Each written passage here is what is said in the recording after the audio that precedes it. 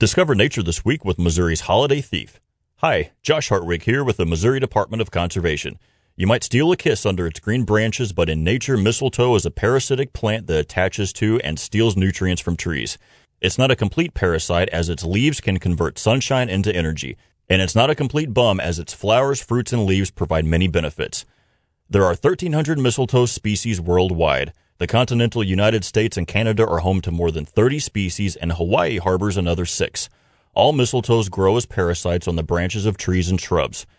The genus name of North America's oak mistletoe, by far the most common species in the eastern United States, is Phoradendron, Greek for tree thief.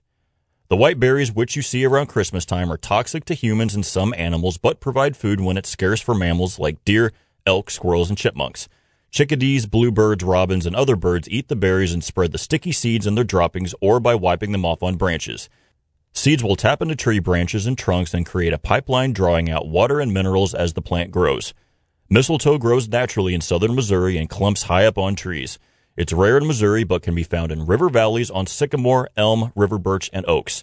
It grows in tangled balls as much as 5 feet across. House wrens, chickadees, mourning doves, and other birds build nests in them, and squirrels will set up house there too. 3 types of butterflies rely on mistletoe for survival.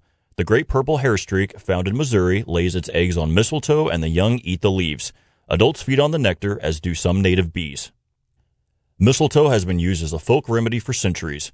The oak mistletoe, our most common, was once believed to extinguish fire. This comes from an earlier belief that a flash of lightning brought mistletoe to trees. Mistletoe can overtake and kill some trees and flowering shrubs. The dead trees will also provide nesting homes for birds and wildlife. Mistletoe is a beneficial parasite that feeds and shelters wildlife and fills our homes with greenery and joy during the holidays. You can learn more at MissouriConservation.org.